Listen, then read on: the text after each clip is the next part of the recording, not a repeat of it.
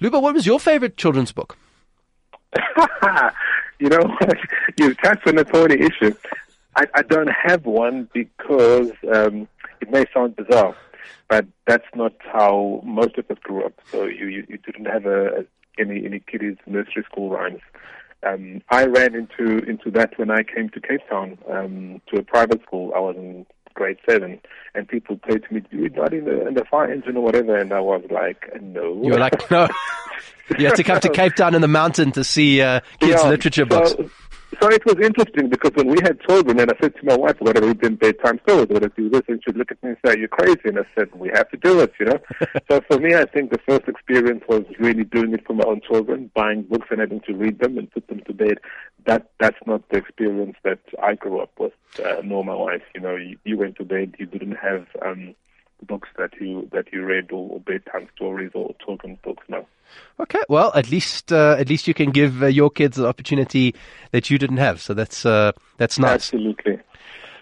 So over the weekend, Luba, we had Winnie Madikizela Mandela being buried, and it broke the South African internet at the very least, and all sorts of South African personalities were involved. What do you make of what we saw going on at the funeral and the general discourse that we've been seeing around Winnie? I think the important thing for me, Benji, is actually what happened before the funeral, because the moment she passed away, and then, you know, the documentary came out and video clips started coming out, it was just amazing to see the anger that people had in how badly she had been treated.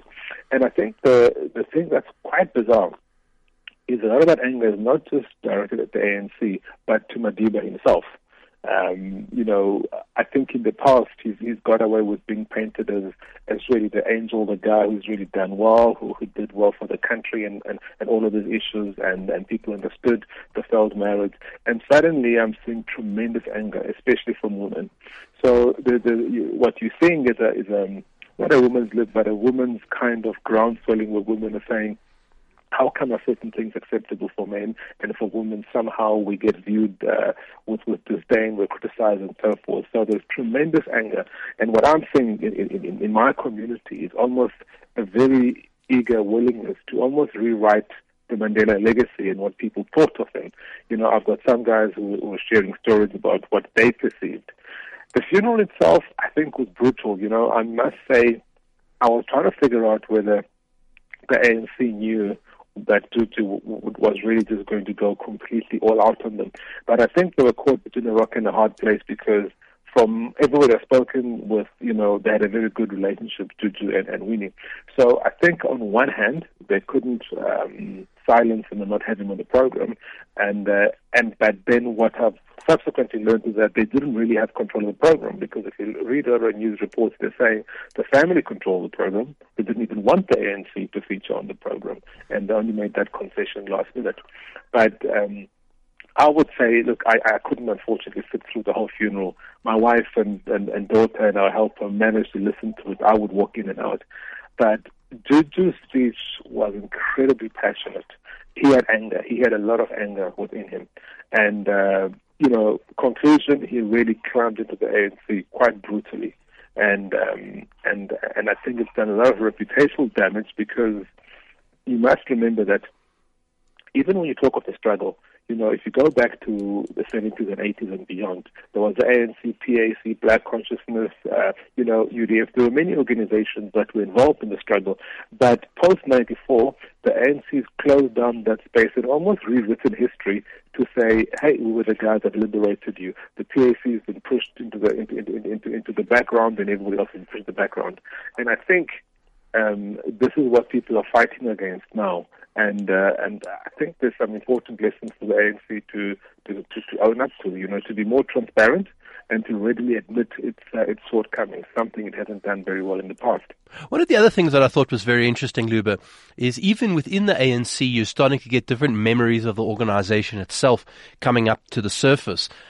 You know, you tend to divide the ANC into three. You had the Exiles, and you had the Robben Islanders, and then you had the UDF, which the United Democratic Front, which really wasn't an ANC formation, or didn't say it was, but it really sort of was the internal organizing arm of the organization in the 80s. And our history's kind of been dominated so far by the Robben Islanders and the exiles. And it's really only now that we're getting Ramaphosa, who was part of the UDF, that internal voice of the ANC is being seen. But they were also very critical of Winnie. So it's interesting also to see that memory inside the ANC being contested.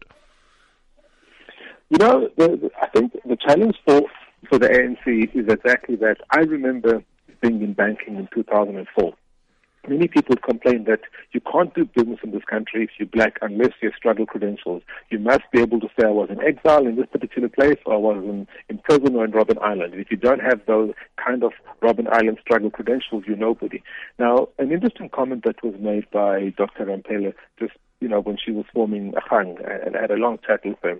And she said to me, Luba, part of our problem as black people is that the negotiations during CODESA and everything were primarily led by people who were either in prison or people who had been in exile, who were essentially out of touch with the reality on the ground. Those of us who hadn't gone anywhere had a better sense of South Africa than those who had either been in exile or in prison. And when I listened to Winnie's documentary and clips, I heard parts of those issues. And you are starting to hear that anger where people are saying, we have a voice too, and it's about time that our voice is also heard. I mean, look across the border, Benji, at Zim. The whole thing with removing Mugabe was part of almost the old brigade saying, we're the war vets, and we need to keep the running of the country within the war vets. And South Africa has largely been like that in the ANC, whether it was Mandela, it was Mbeki, it was Zuma. It's always been, the guys who were either in exile or were in prison. And we are getting to that. And I don't think all these groups necessarily see eye to eye and are in perfect harmony. And I think we're going to see more of those tensions. It's going to be interesting to see how it plays out. Well, what it also does is it kind of seems to add fuel to the fire. Very suddenly we've had this narrative coming up that that group in '94 was a sellout, and that they should have negotiated harder, and that they didn't do the right thing, etc. And Winnie's funeral seems to have, coming as it has done in the middle of the land debate, and having Juju there and all of these sorts of things, has kind of further added to that debate about decisions made in '94 and if they were the right ones. Well, it's come at the worst time for the ANC, but the real challenge, Ben, is actually not many people know what was agreed upon. I've got a social media group that I manage, and people are posting and saying, Luba, what exactly was agreed to in CODESA? Where is the actual document where we can see what was agreed upon? And I'm saying I haven't got a clue. And I've asked some guys who are, very tied up to the ANC, and everybody's scratching around and saying, no, we don't quite know. Now, I spoke before coming on air to a much younger person, like in their 20s, and they're managing a group as well in Johannesburg, and they're saying the amount of anger in people don't even want to talk about these issues. And I think the challenge is the ANC hasn't been transparent to say, this is what we agreed upon, and I think with all fairness, they would have made some mistakes and some things they got right. But what we haven't seen is the honesty and the transparency to say, this is what we negotiated upon, this is what we agreed. And yes, we admit, in hindsight, there were some flaws. We did mess up in a few places, and we can and deal with those issues. Somebody mentioned, I'm trying to think where I saw it, whether I read something this morning where Ramaphosa was quoted as saying, it doesn't matter if the agreement we have is imperfect. Once we come into power, we'll have the constitution and be able to change and amend all of those issues. And people are saying, well, you're in power now, so address the shortcomings from '94. But I have to be honest and say, if I look at past conduct, the ANC is not very good at introspection. It's not very good at sitting and saying, you know what, we've messed up here, let us confess to it and openly admit to it and correct it. It rather tries to suppress and settle that information. So I'm not seeing that transparency, something that will come out. And how much do you think it has to do with what you were talking about earlier, with the ANC sort of colonizing, if you like, the memory space of the struggle? Because when you when you read the ANC's account of the struggle and or what it was involved in, etc., you get the sense that they were sort of all powerful in 1994, and then that they project this enormous amount of power. And I think also people feel it now. The country's 25 years down the line, it's changed. The people who are in power are different. So, as many problems as we have, different people are in charge of different things. Our universities look different. Our corporate sector looks different. Our public sector looks different. And so you do actually have people in charge. And they're looking back at this narrative that the ANC puts out there, that they were, the big ANC that brought liberation. Whereas perhaps in actual truth, the reason that we had a negotiation like we did was because the two sides had both run out of energy, and that's why you had to negotiate and have the sort of compromises and the constitution as we ended up with, and the stories don't tally up. I think that's true. Look, I lived in Alice in the Eastern Cape. I remember my neighbor. My neighbor was a very staunch PAC supporter. Now, if I cast my mind back to my childhood, you would have found a lot more PAC support than you do today. And testimony to how brutal the ANC has been is the fact that the PAC has been reduced in Parliament to literally, having one MP and being non-existent. So the ANC has really commandeered that space and said, we are the ones that fought for your freedom. But that narrative is not true. But the ANC has managed to kind of frame it. And remember now, as we go forward with a younger generation who don't have that struggle experience, they will happily believe that. So I think that's the real danger that is starting to creep in. Can it be changed? It's very difficult, because the one thing that I find strange is that in South Africa, we've never really written our history. Having a chat with my daughter, who was 23 the other day, she said to me, Dad, how come I don't know the history, of the Winnie Mandelas, of the struggle so much? I know history about the World Wars, World War I, World War II in Vietnam, and so forth.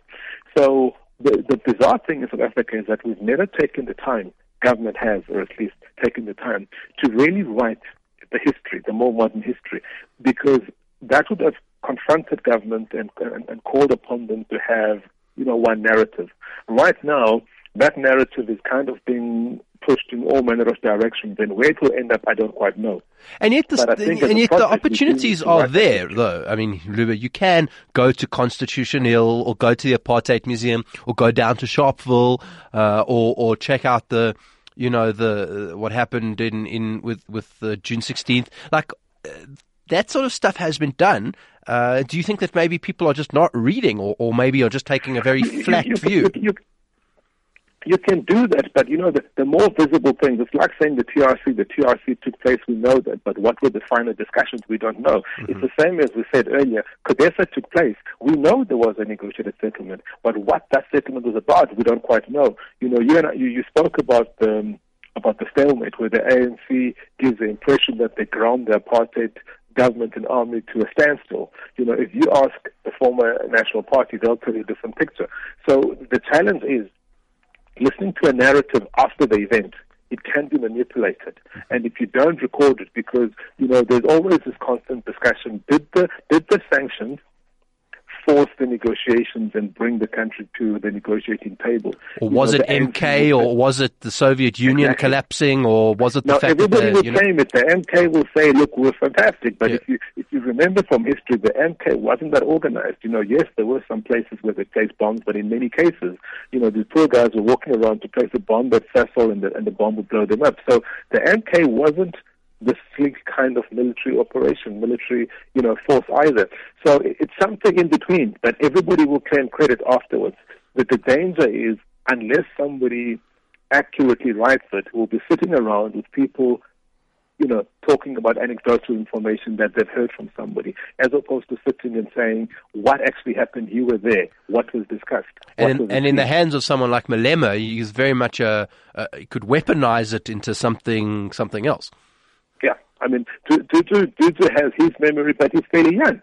Yeah. Tutu's fairly young, so a lot of what he'll talk about will also be anecdotal. I mean, you have to ask yourself and say, when the mass democratic movement distanced itself from Winnie, how old was Tutu?